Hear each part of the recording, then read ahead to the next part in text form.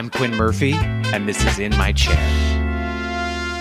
Jason Wu, wow, is a Taiwan-born, New York-based designer who has become a staple of American fashion. In 2001, Wu attended the prestigious Parsons School of Design before leaving in 2004 to intern with Narciso Rodriguez. Then in 2006, Jason founded his namesake label. In 2008, Wu was selected as a recipient of the Rising Star Award for Women's Ready-to-Wear at the annual Fashion Group International Awards and was selected as a CFDA Vogue Fashion Fund finalist. Wu's career soared in early 2009 when Michelle Obama wore his design and dress at the first and second inaugural ball, earning Wu unparalleled exposure. Wu has since become one of the most coveted American designers within the industry, boasting collaborations with the likes of Bergdorf Goodman's, Shiseido, Moda Eyewear, Target, and Jason Wu Fabrizio. From 2013 to 2018, he was the creative director at Hugo Boss. He recently launched a cosmetic line, which I will vouch for, Jason Wu Beauty, and a collection of furniture with Interior Define. I will also say that it is a beautiful line of interiors. Please welcome Jason Wu in my chair. Hi, Jason. Hi, Quinn. How are you? I'm good. How are you? Other than having not seen many people for a year, I'm great. Oh, I know. I think I've seen like 3 people, and they were all socially distanced. And I know. The world is a whole different place. So wait a minute. We started a little late because you just told me right before that you don't have a computer. Yeah, I don't have a computer. I only have an iPad and an iPhone. I can do everything on there.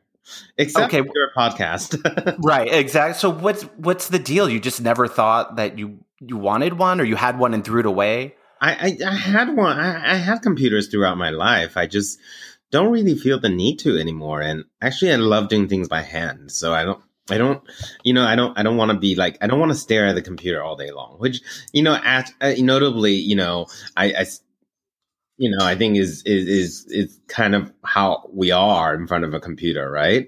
We'll find something to do. I mean, I'm not saying I'm much better off with the phone because, I'm always on my phone as well. The phone is worse, I think. Yeah. Yeah. So, no, I just decided I didn't really need one.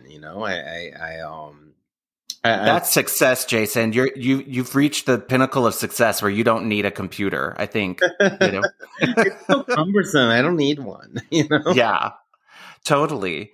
So I wanted to talk to you about, obviously, the elephant in the room is that, COVID, the world pandemic. You've been in New York the whole time? I have. I've been in New York since we shut down last March. So I've been in New York. I've been on one trip, but yeah, I've been in New York the whole time.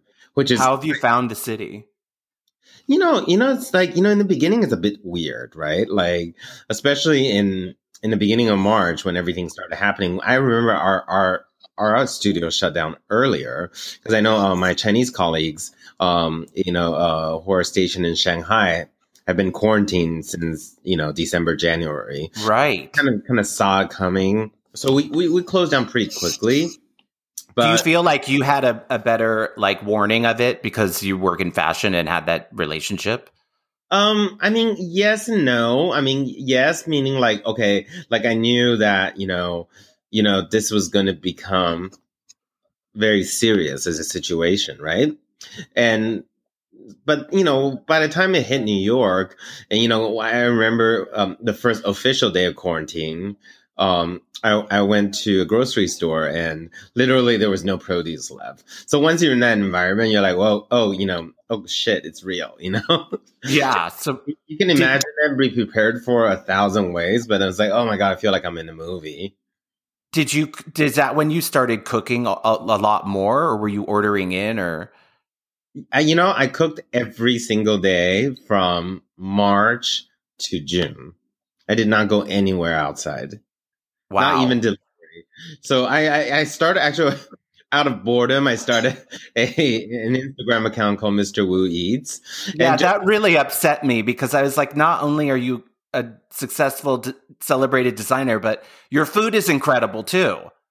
Well, I hope so. I hope you'll get to taste it one day. But it's mostly like, I have like ADD, so it's really hard for me to be at home at night. I'm used to like in 2019, which sounds like it was a long time ago. I was out, I would say like 85% of the days in a year, every single night. And all of a sudden, every day, I was making dinner, and it's like, it actually became a really wonderful escape and actually kind of kept me from going crazy. And also your menu is so global. Like, have you always known how to make, Asian food and also like seriously like haute French food and all of it? Well, no, I always knew how to make Asian food, especially Chinese, because, that's my background and my mom taught me a lot.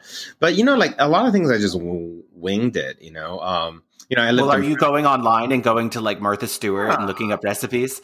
Yeah, New York Times has great recipes. Epicurious has great recipes. I mean, online is just like treasure trove of like recipes. And I have like so many cookbooks that I like never really looked through. And like, during quarantine, I got a chance to like really look through, and it actually became a really fun creative outlet. It took me like, by the way, don't attempt as a sourdough bread thing. It takes weeks and it's a pain in the ass, but I'm glad I did it and I conquered it, but I don't think I'll be doing it again. Well, I think like, cause I'm from the Bay Area, I think it has to do with the salt in the air or something like that, right? Yeah, it just takes a long time, and it's like now that I'm like back to work a lot, I just like, I'm not going to spend, 2 weeks making a loaf of bread. I'm probably just going to buy it. Well, my partner, Jean-Pierre, is French and was just telling me that they have these vending machines in France, I'm assuming in Paris, where you can go up and get a baguette out of a vending machine. Oh, that's amazing. I would love a baguette machine right now. I think it would work here. Wouldn't you do it every day? Like go get your baguette and, I would say, though, nothing is as good as a fresh baguette in Paris with some butter. That's like a delicious thing. What's your favorite baguette in New York? Favorite baguette? I mean, Balthazar is always like a classic. I get it there. And I love going to Italy, It's become I'm there, like I know everyone there already. We've started going every day that we're in the city, too. And we've lived near it forever and never went.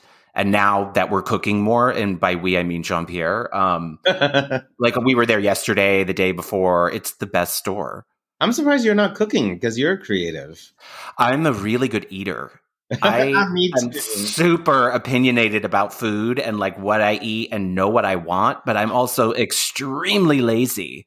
That was fun. It was like a nice byproduct of, a kind of a year like none other. I've never experienced anything like that in my entire life. I think everybody alive will have a collected shared experience of COVID. I do think the silver lining, though. I think the silver lining is that, we do appreciate what we do have at the present, a lot more, versus before we're always kind of like climbing this impossible ladder, like more of everything, right? It was become this like very access culture. And I think, once you go through an experience like the pandemic where, there's a shortage of like hand sanitizers and toilet paper, you really kind of take that into consideration. I have this theory, and I don't know if I've said this before, but I tend to repeat myself a lot. So I'm just going to say it again, is that, okay, so like, my father-in-law isn't doing well. My grandfather isn't doing well. They were both in the hospital. And usually when everything slows down as human beings for you is when you're old and you don't have a chance to make changes because you're reflecting on it before you die. This is morbid, but COVID, everything slowed down. And I think that the one thing that I can get from this is that I'm not dead. I have the time now to make the changes, that I want to make in my life. And you can reflect and say, you know what? I wish I had done more dance classes. I wish I had done more kickboxing, or I wish I had spent more time with my friends. Now I can actually implement that. It's not too late.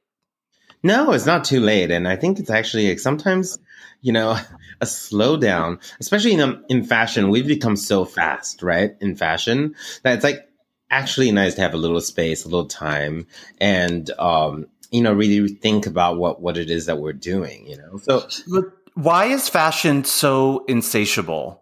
There's always, not even just in the amount there's the amount of collections, the amount of shows, Yeah. there's the amount of actual product produced, and then always having the next editorial, the next thing. It's pretty. It really never stops if you want to be on that ride. What is the deal? Well, I think the deal is that, it became a byproduct of its own forwardness, like meaning fashion is always looking for what's next, what's new, right? And well, when the world become faster through the use of technology and social media, for example, right? That speed accelerates at a crazy speed. So, when I started in 2006, 2007, we would have to wait like for days for reviews, now the review's in before the show is even over, right? Yeah. And everything has just gone so fast. And I think, fashion has both benefited from the speed because now more data, more about your customers, but also have been, hurt by the speed, meaning like designers are just nonstop. We're always working, we don't have time to reflect or to think, and actually that's a very, very important part to staying creative and being the best at your job is to actually sometimes have a little distance. Right, because you know that you have at least four collections that you have to get through. And then all of the pre-collections now are almost like a collection used to be. They're all real full collections, Right. And what I've done is, it's last year because, last year was a difficult year for retailers and this year too. And, we just decided to create less, we were creating the full collections. But instead of like 100 items in a collection, maybe we only create 40, but they're 40 amazing things. It's really about creating quality versus quantity.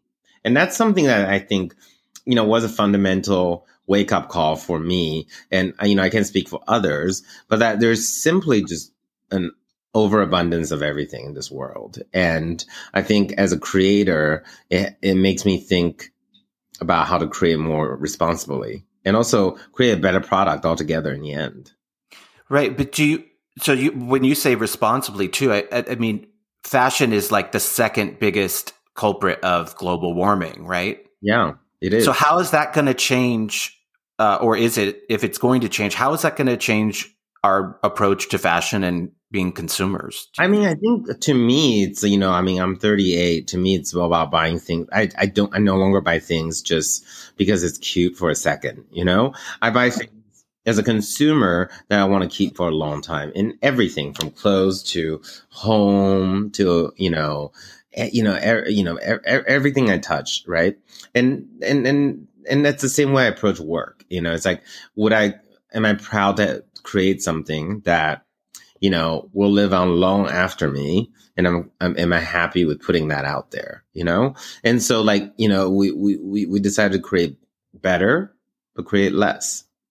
And how do you do that when you have people to answer to who might not be thinking about that and they're just thinking about, the bottom line? How do you go about doing that? That's always the challenge, right? But I actually think, we saw a lot of improvements in the business. We were producing a lot of things that, by creating better things with more thought behind it, the business actually wasn't hurt in that way, It's actually that's amazing. It's just how you think about it. It's like, oh, you give people this glutton of choices and, it's kind of like, there's just a lot of stuff out there. But when you actually sit and consider and really think about what your customers want and really think about what inspires you and what you want to create, then, it's about, having the curated, which is what we should be doing, right? As designers, curating the best of what we have to the customers.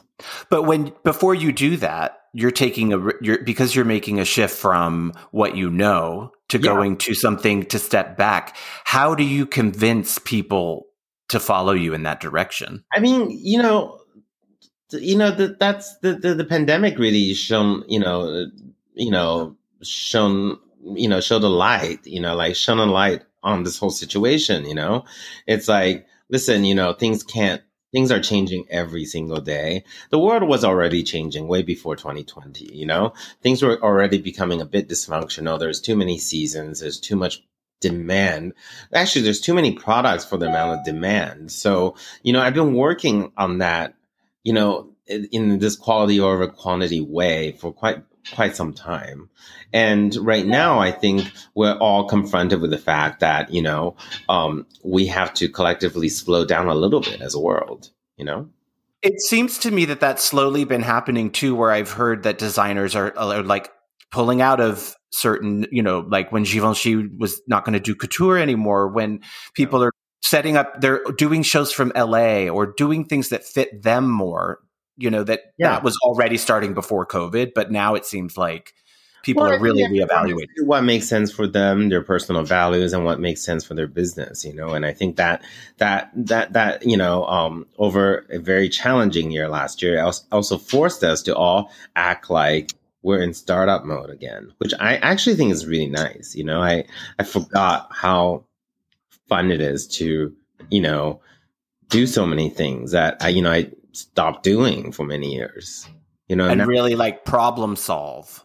Yeah, it's just, we're not on office at the same time. We're still very distant. We're still a lot of us working remotely. And, sometimes I just have to get down to it. If I have to package something to send to Asia or send something to Europe, it's packing boxes and putting shipping labels and going to FedEx, I like that. I do. I like the idea of getting back to basics. I love that. I love the idea of you packaging stuff up and going to FedEx. I'm quite good. I want to see you in the line. I'm sure. I always drop off at the box. We don't need to stand in line. Oh, that's true. When was Jason, the last time you went to FedEx? You know what? I do go for some, I send makeup to like family members and friends and stuff. So then I'll go for that. But like, I also, I kind of go in there and I'm like, can you just like send this, like I'm not a pro at all. So you decided though, you were one of the first people who did an official fashion show, high scale, after Cuomo said it was okay. Why was that important for you to do a fashion show in September? And also, what was that like? Well, I think in the wake of like the big quarantine in New York, right? I felt like it was kind of our responsibility, my responsibility as a fashion designer to do something during New York Fashion Week, because I wanted to make sure that New York was still very well represented in terms of where we are. And, I felt like it was a moment where everybody wanted this escapism, we all been in our houses for so long and not really seeing very many people. And, the idea of staging something very safely, but it's something live, even albeit instead of 450 audience, we had 35 people in the audience, right?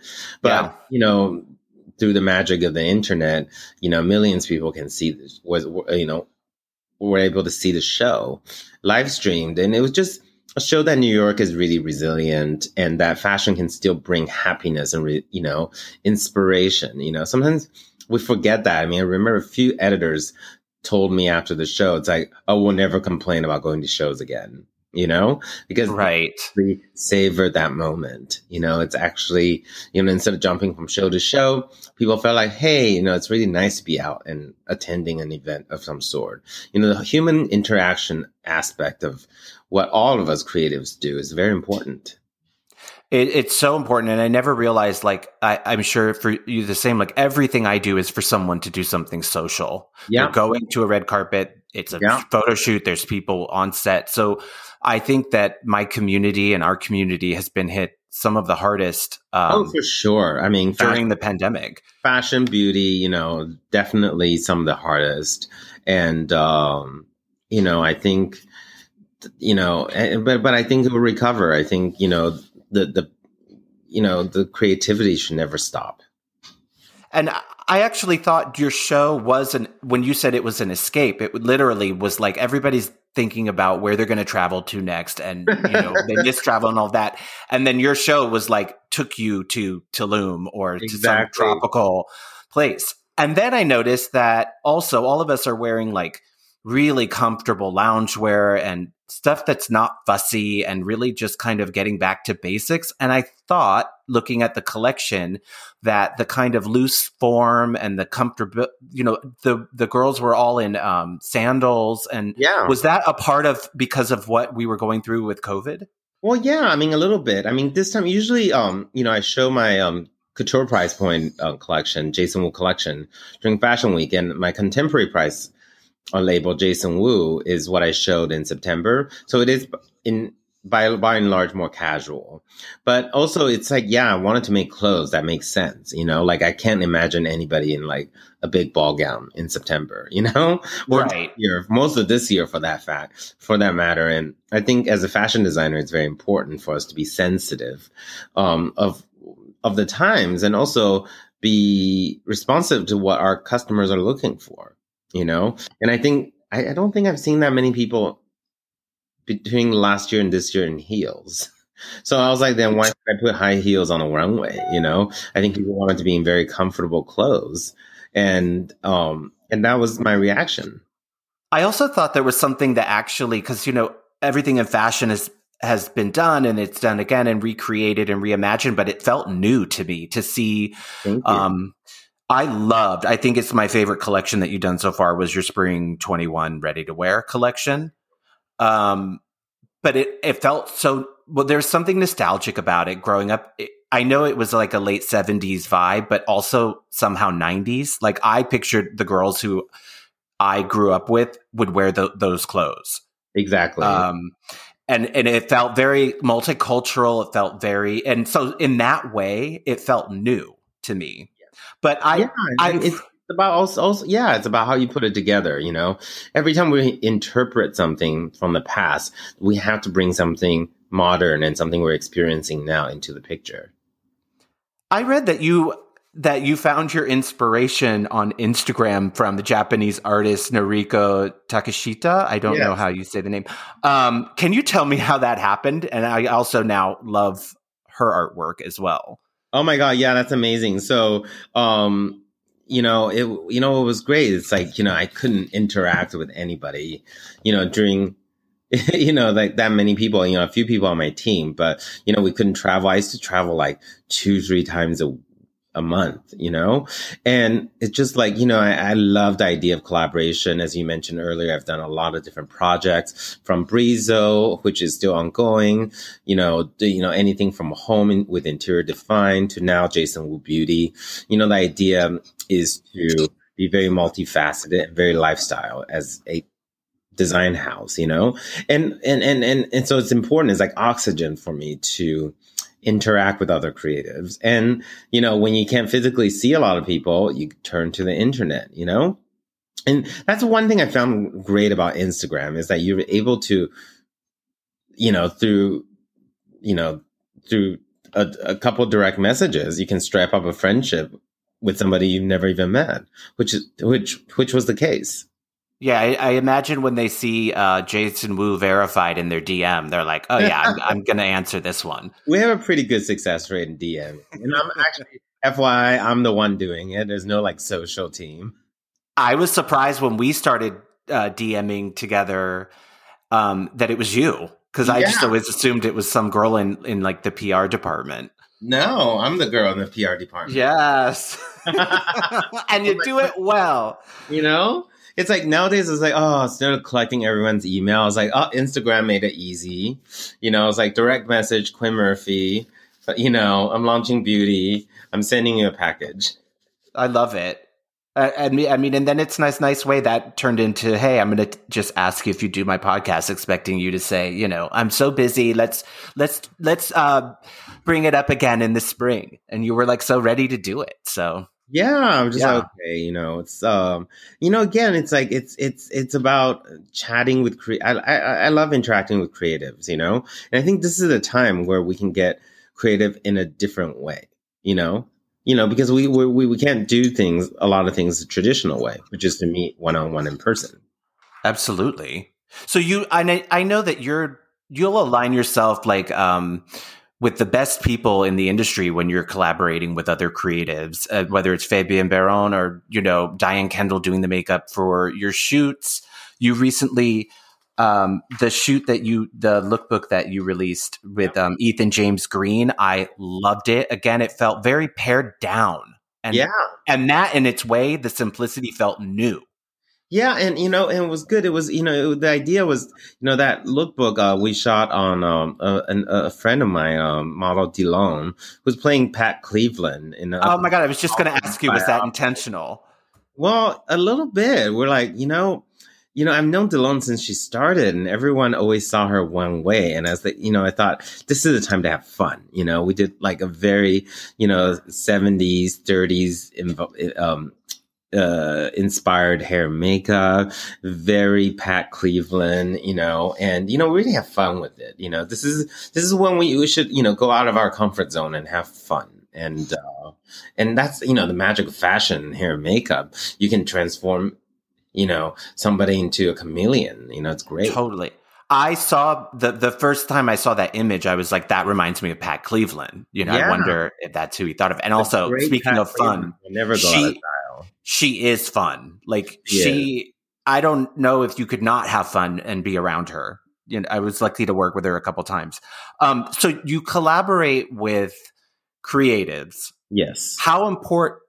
Because you're somebody who you understand that you're creating this kind of multifaceted brand.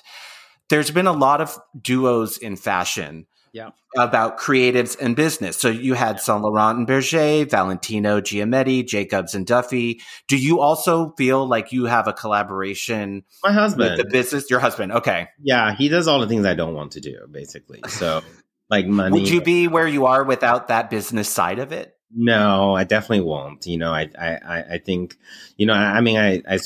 I kind of naively started my business, with a couple dollars in my pocket and like didn't have a business plan and didn't know how to do any of that, and it became something, but it became, after year 2, it was just very clear that I wasn't able to, be the creative and a business person, at the same time, nor was it a good idea. You know what I mean? Right. And so yeah, that's kind of really what happened. But did you met your husband because he was already on the business end of fashion? My husband worked in personal shopping at Saks at men's, but we were already dating by the time I started my collection. So yeah, no, we did not intentionally want to work together it's been over 12 years now, No, I would wish that upon nobody, is to work with half. It's the best and it's the worst. Right. Could you turn it off? Like, when you're having dinner? So difficult, That's why we have to have TV dinner separately. Even though I'm cooking, I have to make his portion for the other side of the apartment, and I get the other side of the apartment because, sometimes we just need a break after working. We're working through the same issues, same problems. We have different job duties, but, we have to draw a clear line, right? When work ends and when life begins. And that's even harder when you're business partners and also lifelong partners. I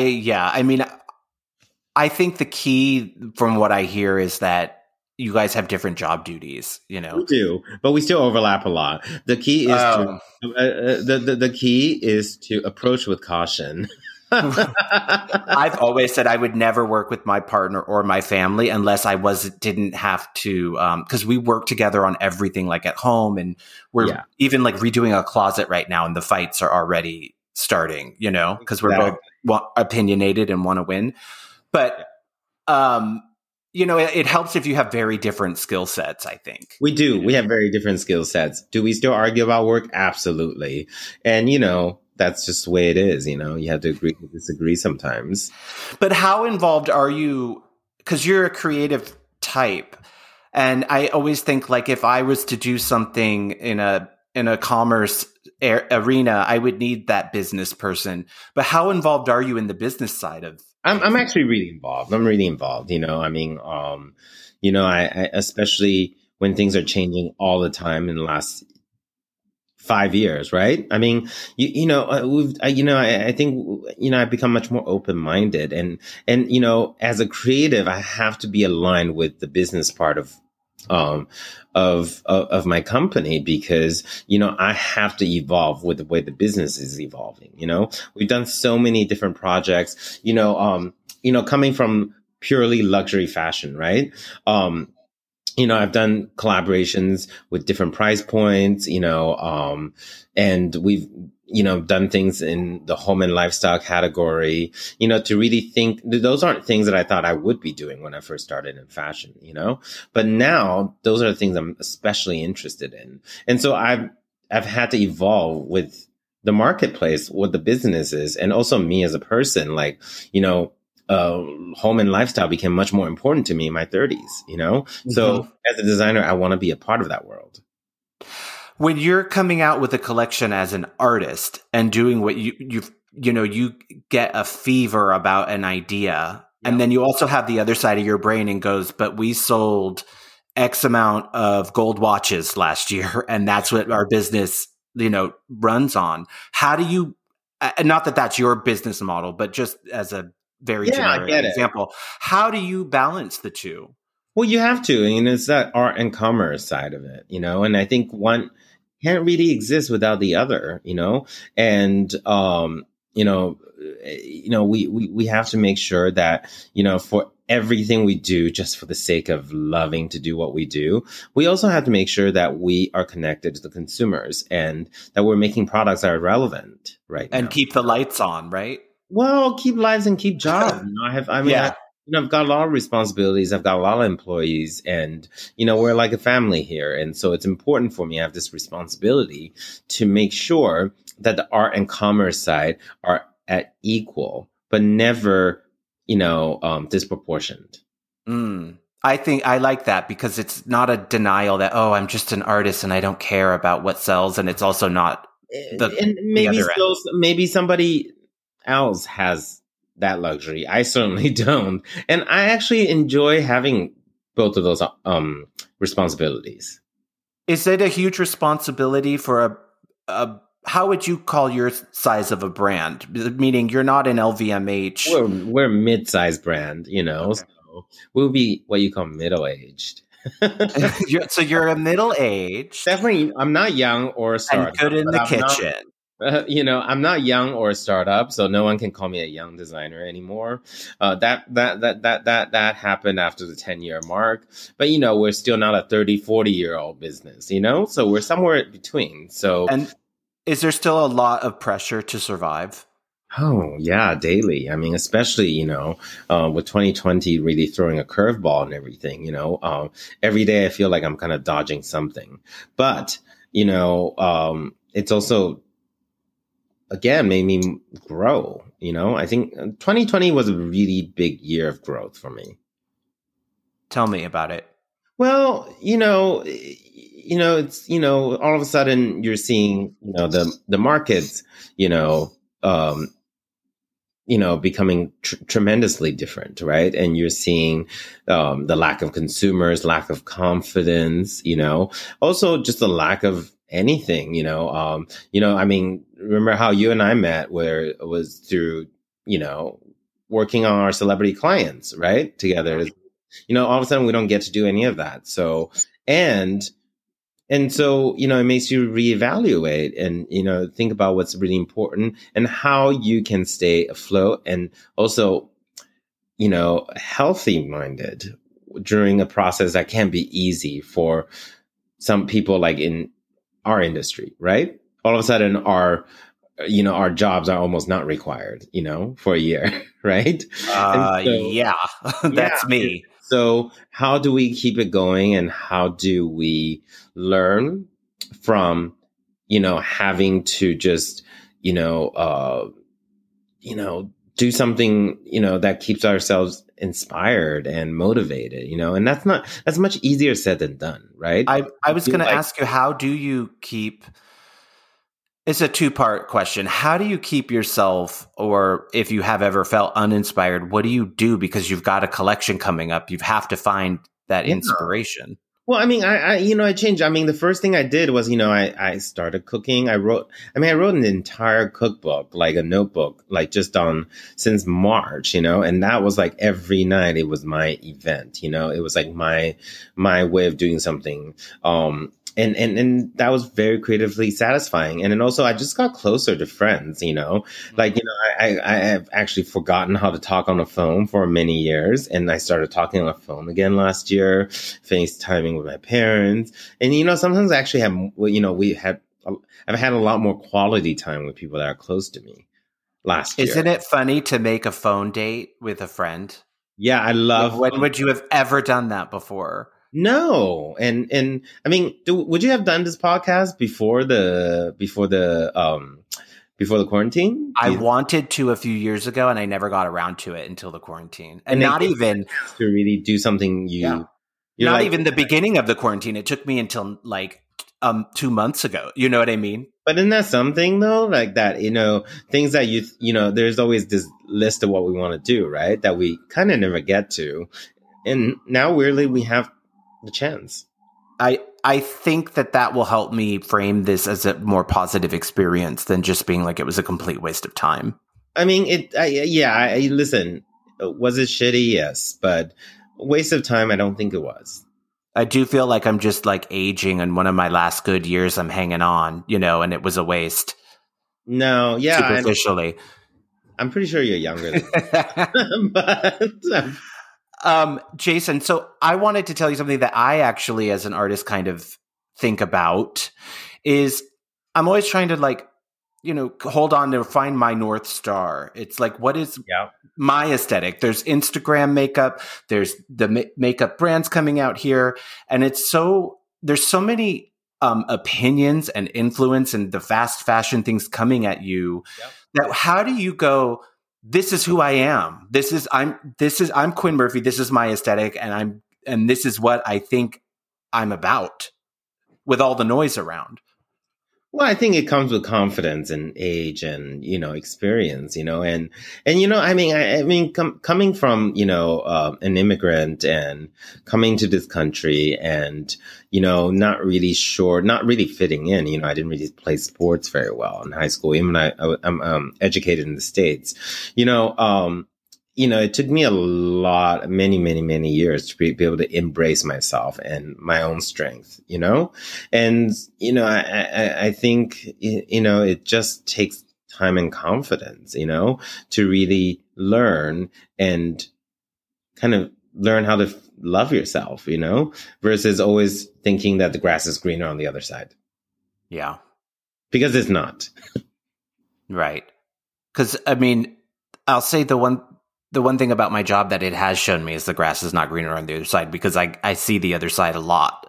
Yeah, exactly. And we're both behind the scene people, so we get to see a lot of things happen.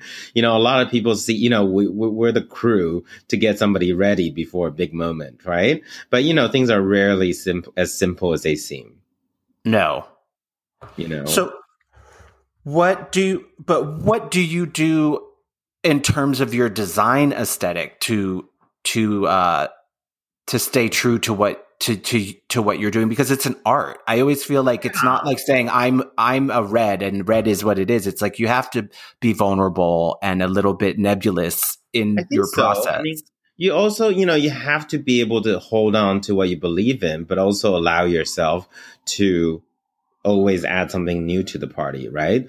And like for me, like my aesthetics, I'm heavily influenced and interested in the 1940s and 1950s. That's definitely my favorite era.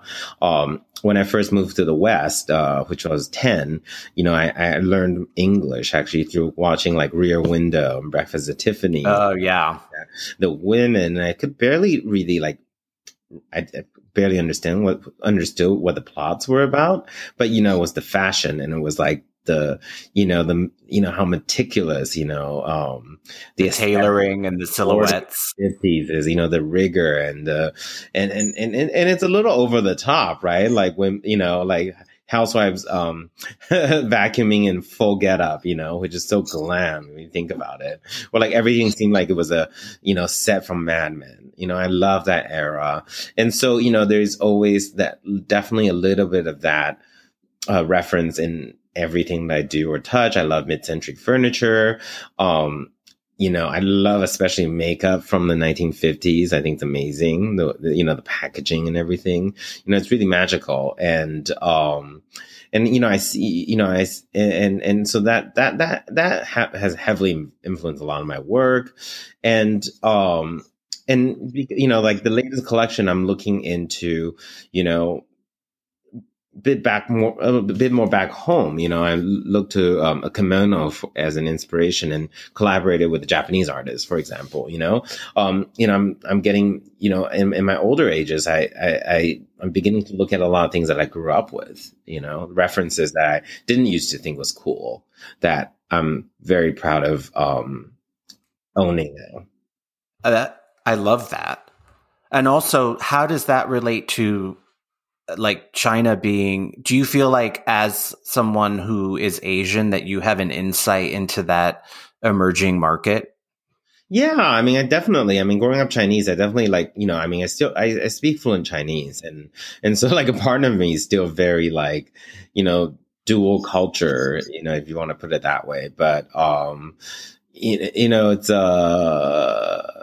it's definitely, it's a lot of people in my age or a lot of people younger are coming to embrace their own culture too, and I think that's something that I've seen that's very different from when I was growing up. I'm used to being like the only immigrant student in a classroom versus now, if you go to any college or school, there's so many people from so many different parts of the world, right? It wasn't like that back then. Did you have, did that shape your kind of, I don't want to say confidence, but did that have something to do when you're growing up and being the only? Yeah, because I was, I went to boarding school and I, was not, I definitely did not fit in and didn't, I didn't look or behave like the other kids, who grew up in the States. And so there was a cultural aspect of things. And there's also language, that I was learning. And, it made me fiercely independent, because I was different and also, gay, Mm-hmm. and that's something that, was not easy for me to come around to, coming from a Chinese background where, you don't really, it's, you don't really say those kind of things out loud. Like I'm gay, Yeah, I think it's something I hear from a lot of people. If you're from a different culture, I mean, if you're American and from the church, then that is also another thing. But yeah, unless you grew up with like hippie parents in the Bay Area, then you pretty much probably have a little bit of baggage about your culture. My parents aren't hippies, but they're so accepting and cool about the whole thing. They bought me dolls since I was younger. Without my parents, I definitely wouldn't be here today. I completely agree. Same. But it doesn't mean that it was easy because society also can be shitty. So it's like that, you can have the best home life and go out and get bullied. It's very interesting. Quinn, it's like, when I was growing up, all the beauty billboards and all the popular pop culture icons were mostly Western. Even in Asia, we didn't see a lot of Eastern faces represented. That's only within the last 10 years. Do you really? Or maybe even like even less. Now you're seeing every department store celebrates Chinese New Year, right? It's like as big as Christmas, right? And growing up, I didn't even think most of my classmates knew what Chinese New Year really was. Do you have this feeling that I often feel in fashion that the people we work with are obsessed with being cool? Everybody wants to be looked at as cool or chic or whatever that means to you. And a lot of times I think it was because we were not cool. I was the least cool, but I still think I'm the least cool. I mean, I just like, So you don't feel pressure to be cool? I can't because, when I was starting out my career, I did because, I was 24 and any 24-year-old is expected to be cool, right? And meanwhile, my references are like Charles James and Saint Laurent from the 50s, Right. And, I have a very old soul and I really appreciate, references that are less fleeting, if that makes sense. I love, I immerse myself in everything I could possibly learn about fashion histories, from like Paul Poiret to, to Halston, to, Schiaparelli. It's just, I've obsessed, myself with all things fashion. So, but I would say you're cool. Like, well, I never thought that. So right. I was like, I want it to be chic and sophisticated, but cool is something that, like, people don't immediately say when they see my clothes, more like elegant. I want to be timeless, elegant, sophisticated. Right. And that's not necessarily always cool, but that's, like after a decade, I'm so happy that I stuck with my guns. I didn't try to make things that didn't feel natural for me and try to put myself in a box that people wanted me to be in.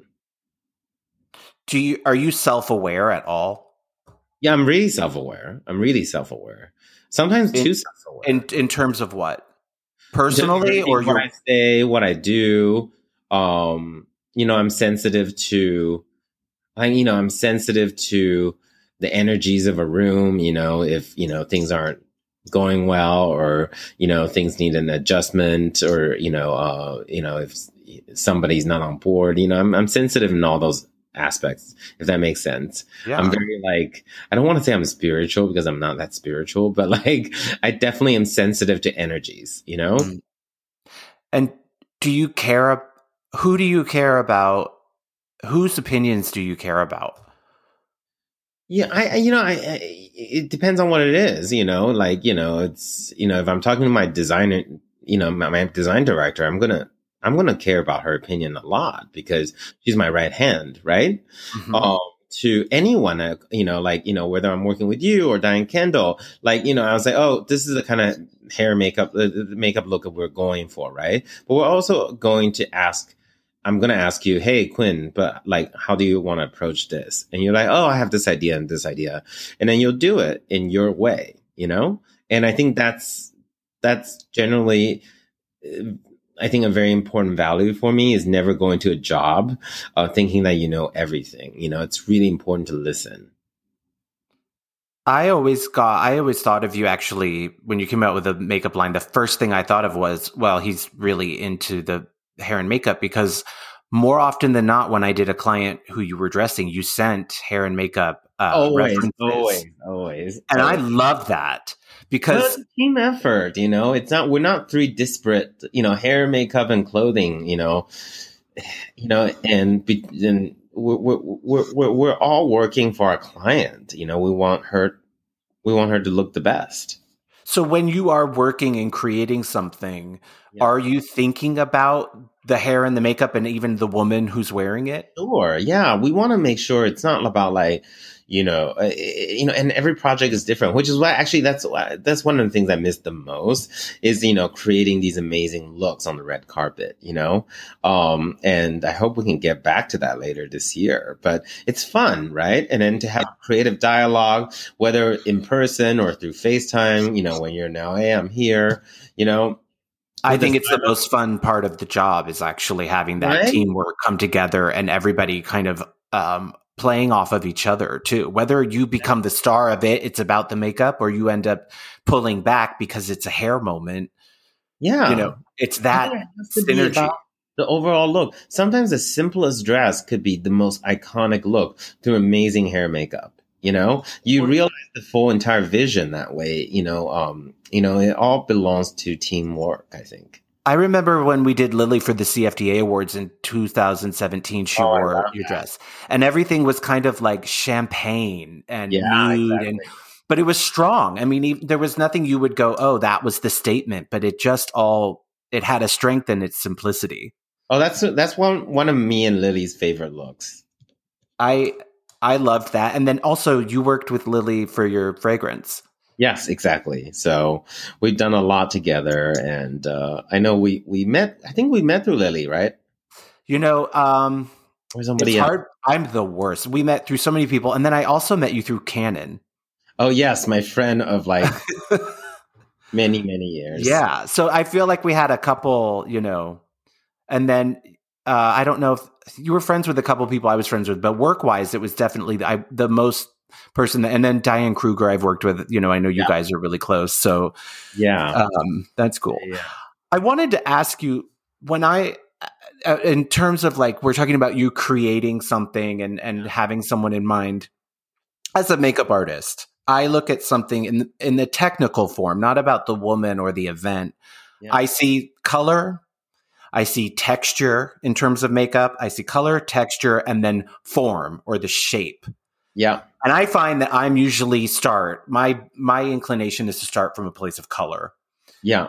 But they're all important, and those three things are always kind of tweaking, kind of like what I call salad dressing. Like it's too much oil, it's too much vinegar, and you kind of get to that point where they all kind of blend. What place do you have something like that when you're thinking of design, and which one do you usually start with? I mean, it depends on what it is, right? I mean, let's say if we're designing a red carpet look and we're going for this kind of Guy Bourdin 80s look, right? Then we're thinking all of a sudden, we're thinking like, oh, Quinn, what about a red lip? Like, what would you think you want to do, like to modernize the, kind of a Guy Bourdin picture, in a way that also works for our client, copying something verbatim from an era or from a book, from reference never works, right? We had to translate that into what works for whoever we work with, And so it's always good to have a great reference because it really helps you keep on theme and keeps hope, like having a strong inspiration board. It really keeps everybody kind of on the same page. And those you have multiple books and references that you're always kind of bringing out. Always, and always looking for new ones too. And again, sometimes it's about just being on set with everybody else and our minds come together and something great happens.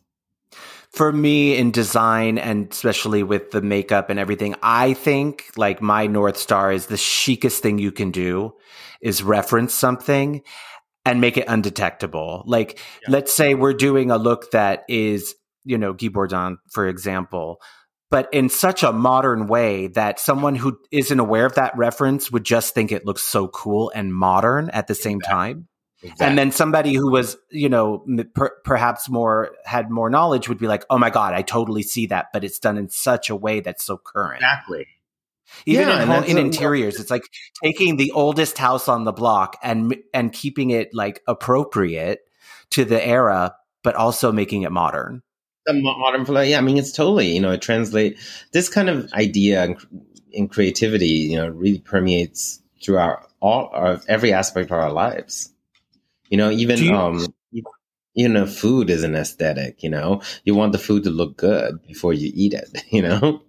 Yeah, I mean, your food on your page, Mr. Wu Eats, looks like a Michelin star restaurant food. Oh, thanks. Yeah. But this year I haven't gone to cook as much. Been a little like January is like crazy month, but I'm gonna get back to it, in Feb, in a much bigger way. Do you think that taste? Because I think such a big part of what we do really comes also down to taste level. Like at a certain point, everyone knows how to make a dress in your field. Everyone knows how to do eyeliner in mine, but people are hiring me for a taste level. Do you think that can be learned?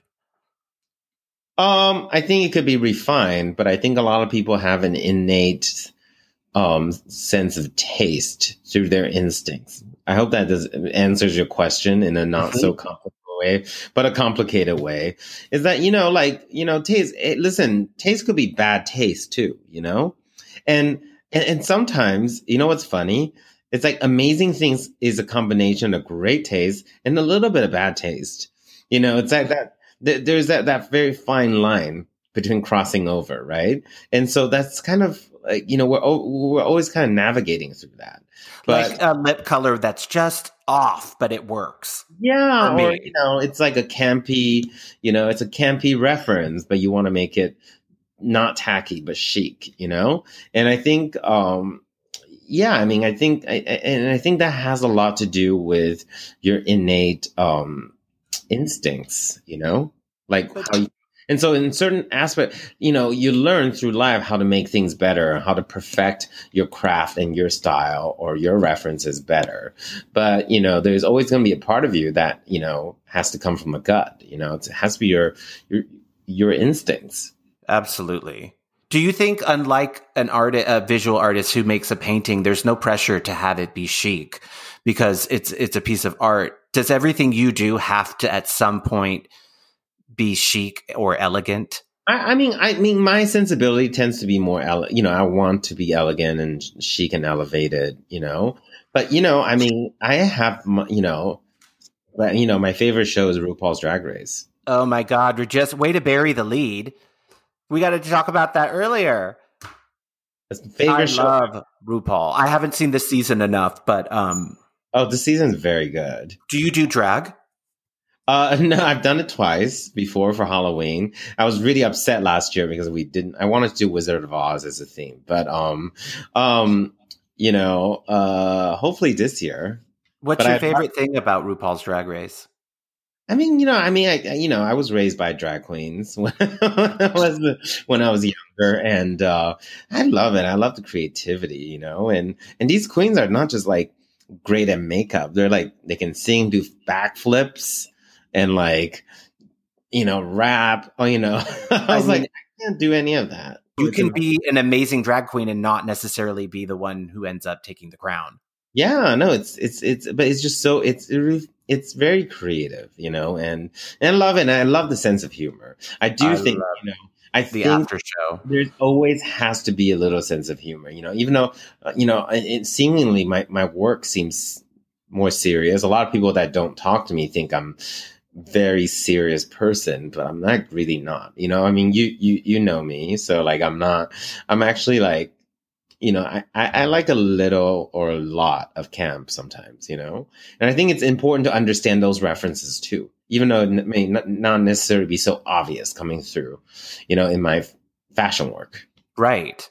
And it's all do you ever imagine yourself being on the show when you're watching it? On the show as a judge?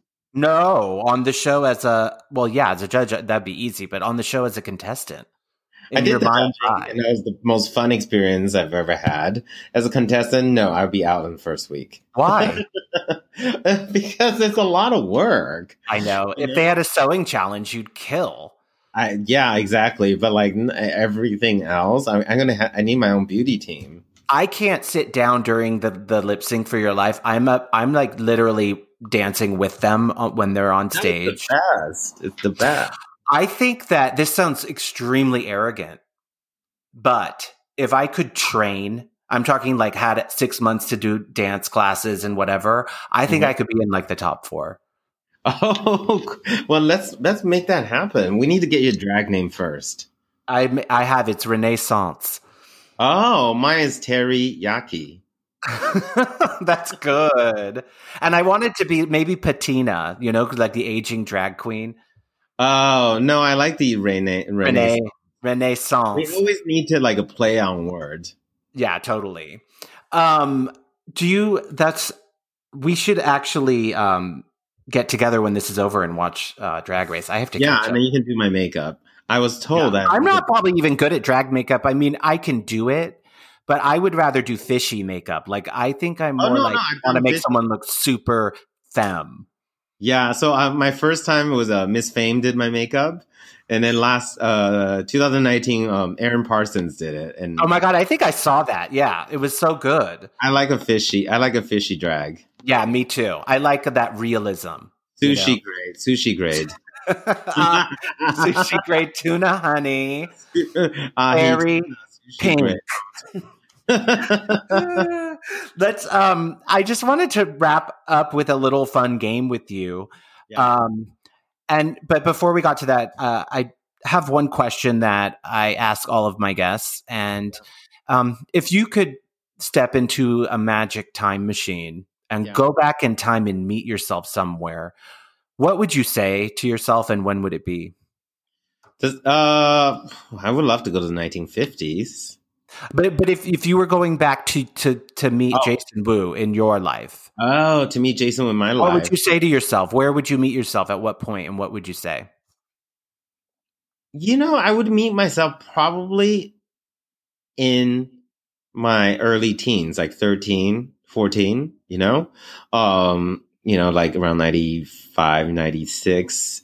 I think that was when I was, when I was first hitting puberty and I'm feeling very uncomfortable with myself and, my entire identity for that fact, right? And tell myself that everything's going to be okay. Mm. Because, at some point at that time, it didn't seem like it would be.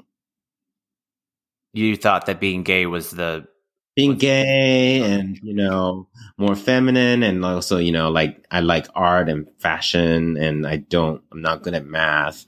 I was just generally not a standout in boarding school, Yeah, I can relate. I wasn't, and I'm actually, I'm very comfortable in saying that now, I went through my very awkward stage and I did, but, I think I emerged much better, because of it.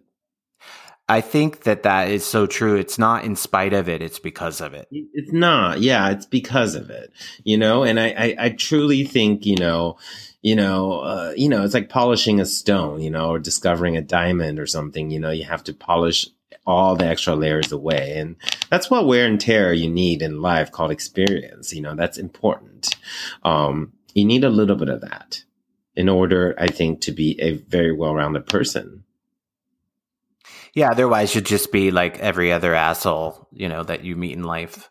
Yeah. And I think, I think it makes up who we are today by and through our experiences. I mean, I'm just getting to that point in my life. I've been doing a lot of research on dyslexia because I grew up, I really thought of myself as smart, but totally dyslexic, and felt a lot of shame about that in school. And it felt like it shouldn't have been that way because I am smart, but, not to make this about me, but when I was in the 6th grade, we all had to take like the school-wide spelling test. And they had rounds of it. And every 6th grader, the oldest at the school, was stand up.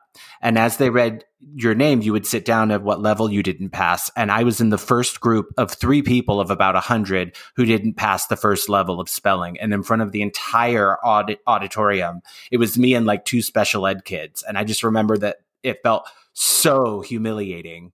Yeah. Yeah. I mean, we could. But I learned now through the reading about dyslexics is that's also where a lot or all of your creativity and daydreaming and passion come from. So it's like, it's not in spite of that, it's because of it. Yeah. Yeah. And I think it's important. Those are important. I didn't mean to go off. No, but I agree with you. I mean that, it's not so different from my own experience. Well, we're just 2 geniuses here celebrating, sharing ideas for the common man. And that makes all of this worth it. Okay, Jason, best pizza in New York City? Oh, mine. In my kitchen. On Sunday night?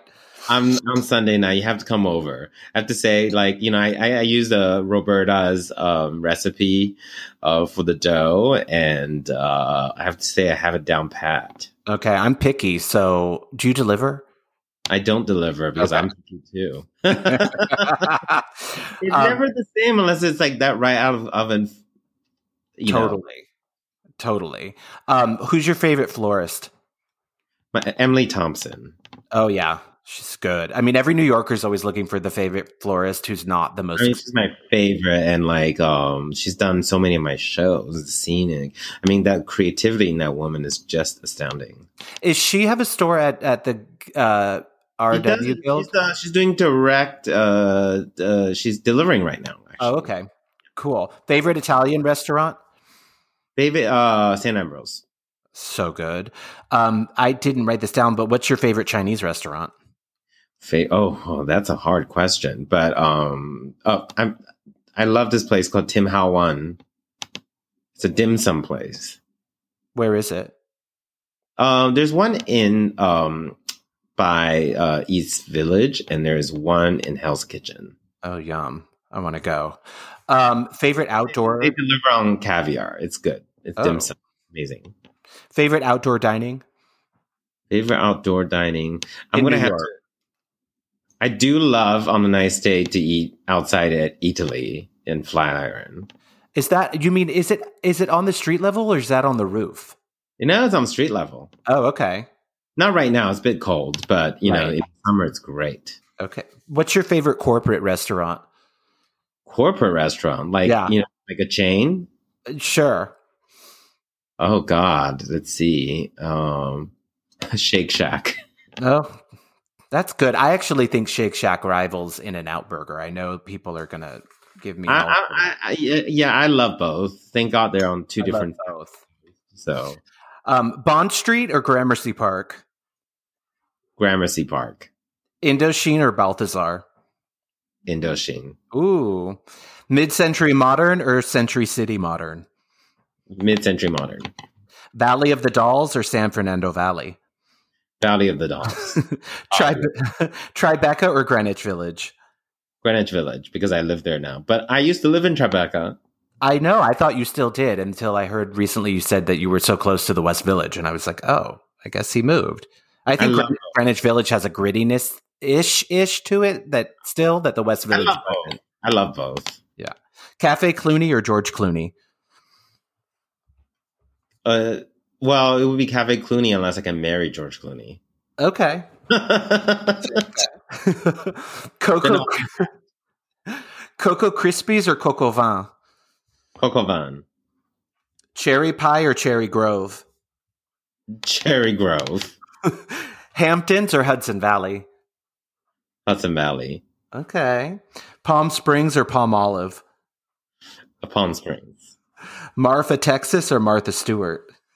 Martha Stewart. Oh. Toxic Masculinity or Toxic by Britney Spears? Toxic by Britney Spears. Oh, that's great. I'd choose that one too. I have had so much fun talking to you. You too. It's that sweet and sour thing that like, it's so fun to talk and then I'm going to get depressed when we're done that I can't, actually. It's okay. We can come back to episode 2. Yeah. We'll do a RuPaul's Drag Race review. Exactly. And also just to say that I know that you didn't have to do this podcast for me. You are like an international designer and everything. And I just think that it was so nice. And I just feel so thankful that you were able to do this. So thank you very much. It's about the community right now. And I think we have to be there for each other. I think that's really important. Thank you. And I'll be by later to pick up my pizza. Okay. All right. Thank you. Take care. Bye, Quinn. Bye.